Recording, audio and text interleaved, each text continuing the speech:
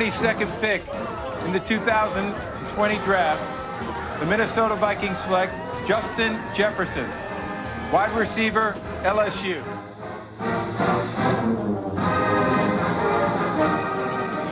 This time coming for it at the 5-yard line, far side. Jefferson has his 4th receiving touchdown of the day.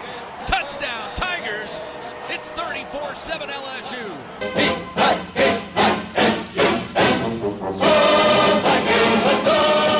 Sports Talk with Craig and John, Fox Sports 98.1, AM 1230, KWSN.com, and the free KWSN mobile app on your phone or on your smart speakers. Free and easy to download. Good to have you, whether you're in your car, your home.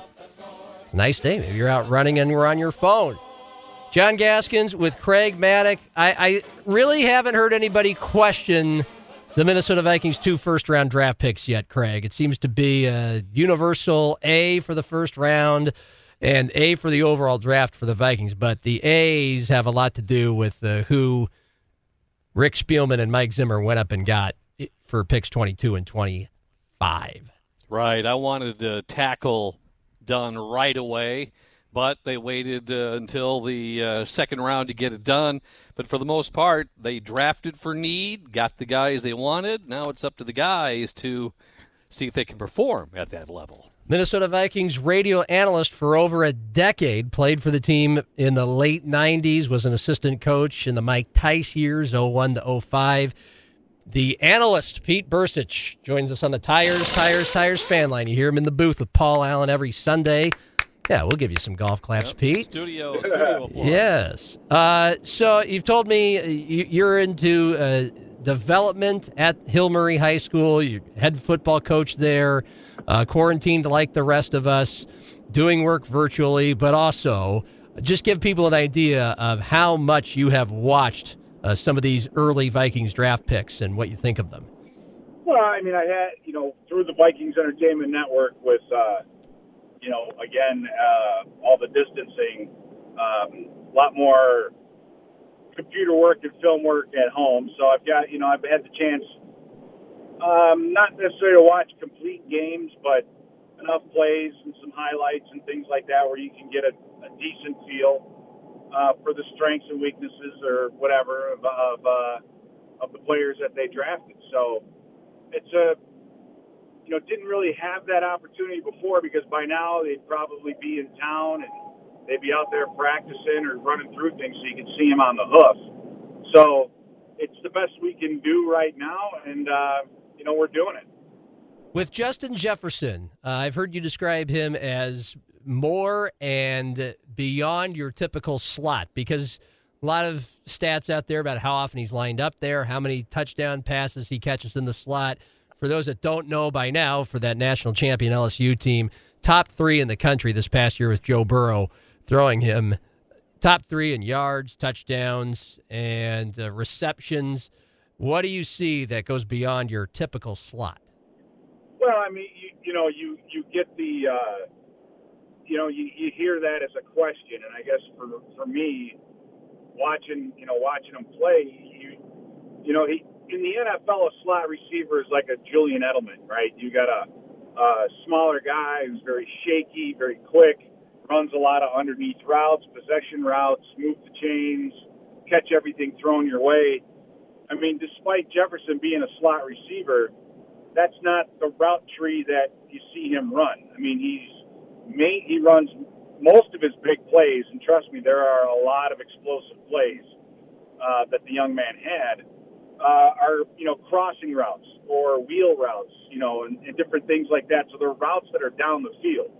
Now he's going to have to learn how to run speed, the speed outs and the stop fades and the hitches and different routes like that. The quick slants or something that he runs as a slot receiver.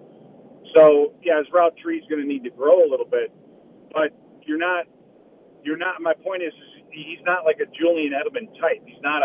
He's much more like a Stephon Diggs type receiver than a slot receiver. I know 100 of his 118 catches and I think 17 of his 18 touchdowns came from that slot position.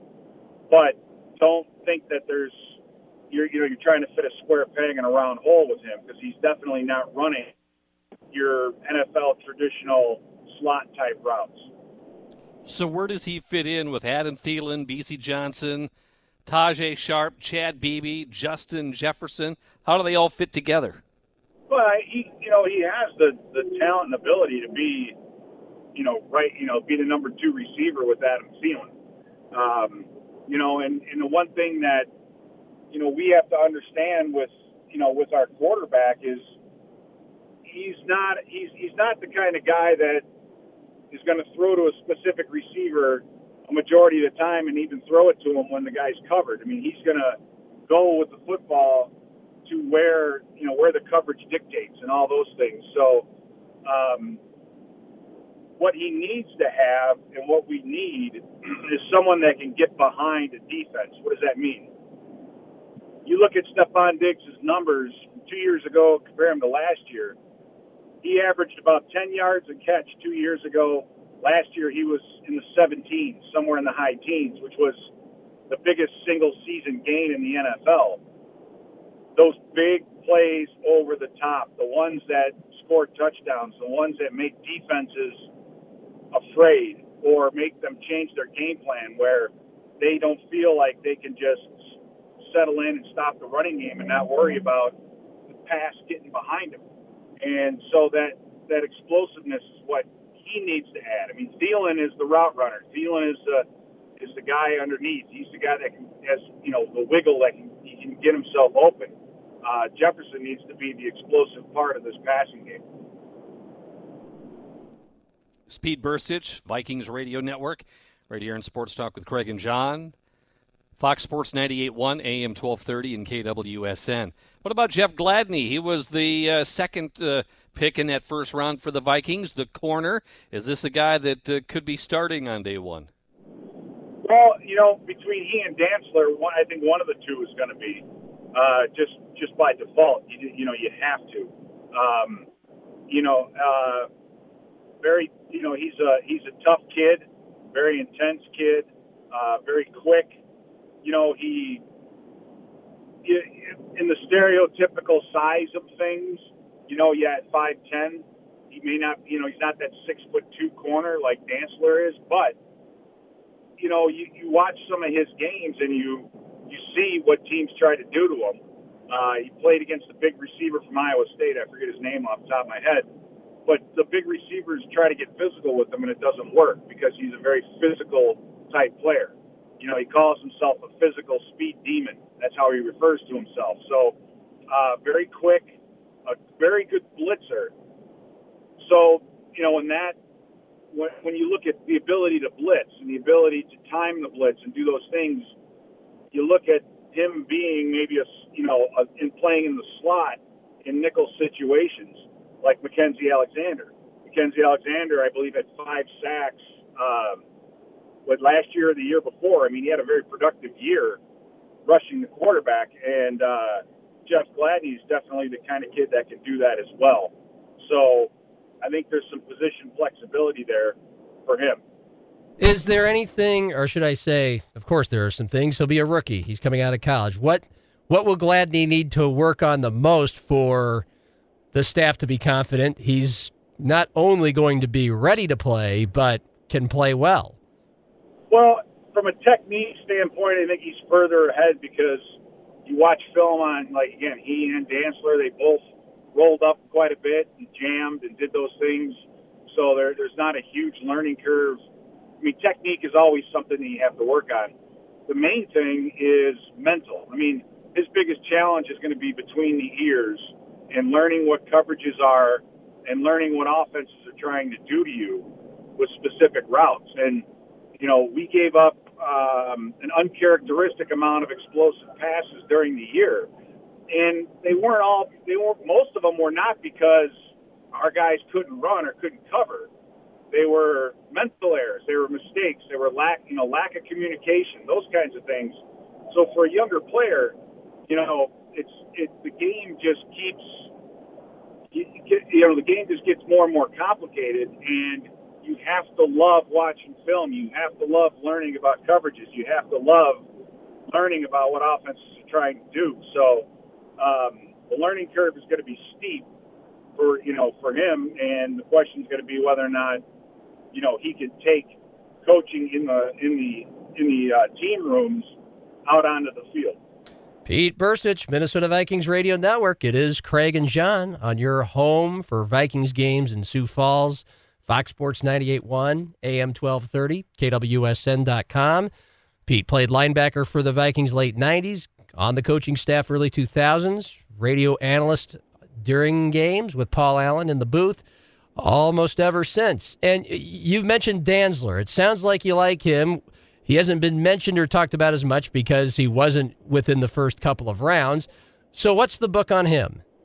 Well, I think Cameron Dantzler is one of the guys that suffered because of the social distancing and the lack of pro days. He ran a disappointing 4.64 at the combine, and now that you can watch the combine and everything on TV, you can hear Deion Sanders before he's even finished talking about, he got off to a slow start. It was a bad start.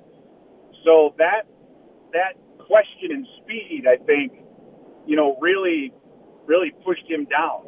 Had he run a high 4.4, I think Dantzler would have been definitely a second round type player. Now he did make a video of him running a 40 and gave it to the scouts, but they're not going to bank millions of dollars on a draft pick on a homemade video. You know what I mean? Yep. But when you watch him on film against teams like Louisiana State and some of the other top teams, he's not a step slow. I mean, he's fast enough to run. So regardless of what he runs in the 40, he has the game speed. And again, I think he's the kind of guy that maybe fell to the third round because of Broding. Hey, Pete, with the off-season adjustments, the draft, on paper, right now, between the Green Bay Packers and the Minnesota Vikings, which team has the better talent on paper right now?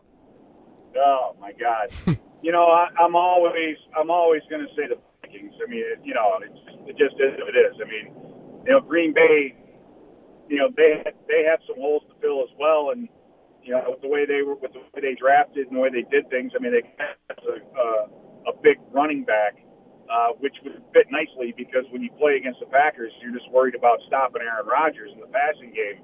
So that's like the best job in the world is to be a running back to the Packers because you're never going to see 8 guys in the box. You're never going to see a defense just try to stop the run. No one's ever going to go into Lambeau Field saying we better stop the run because Rodgers is the one that's going to kill you. He, depending on how well he runs and if he gives them enough juice, they're offensively, they're pretty much the same team that we've seen the last couple of years. So, for us, I think for the Vikings, you lost a lot of talent. One good wide receiver and a lot of talent on defense, especially at the corner position. The question is can these young guys step up and fill those holes? And one of the things though it gives you is that being so young in the secondary, you're going to get better as the season goes on. So if things are not great early in the season, it's not a reason. It's not a reason to just say forget it. It's not like you have a bunch of 5 and 7 year veterans out there who are stinking up the joint. You've got young players who should continually improve week to week to week. Last one I have for you, Pete, and that is your reaction to what the Packers did to go up and get Jordan Love. And also, where do we go from here, especially if you're Aaron Rodgers? To put yourself in the shoes of teammates. Do we need Aaron Rodgers to speak publicly to calm the waters? Because there's a lot of infighting, it seems like, between the player and the coaching staff and the front office, and certainly amongst fans who are probably split on all this and whose side to pick. Does he need to come out and say anything? And then where do you see this all headed?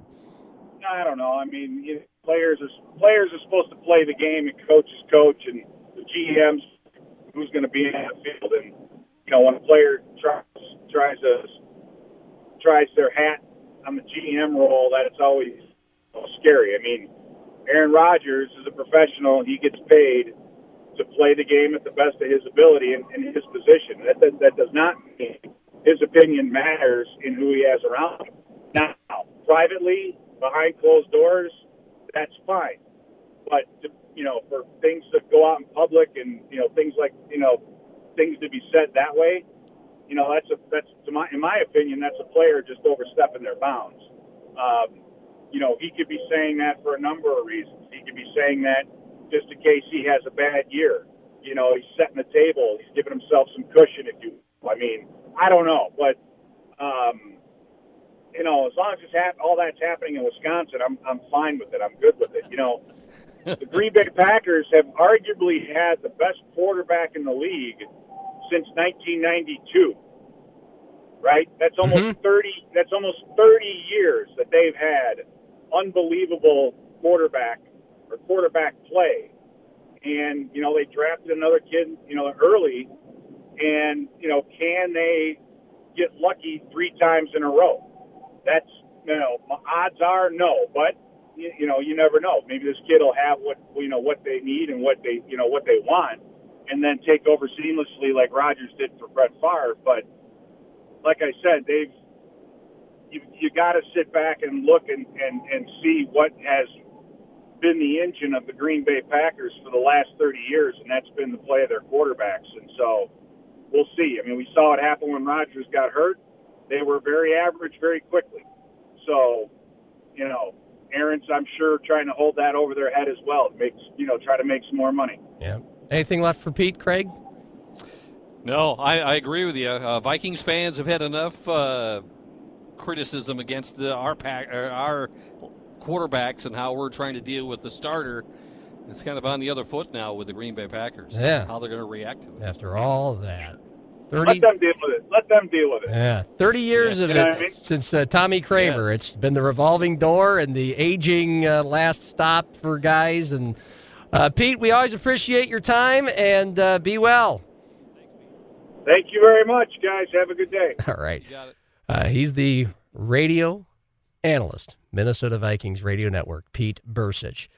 Reaction to that, we'd love to hear it from you. 336-1230 if you have it. 336-1230. We have some local headlines for you, including could South Dakota or South Dakota State be a landing spot for a Big Ten quarterback who's entered the transfer portal?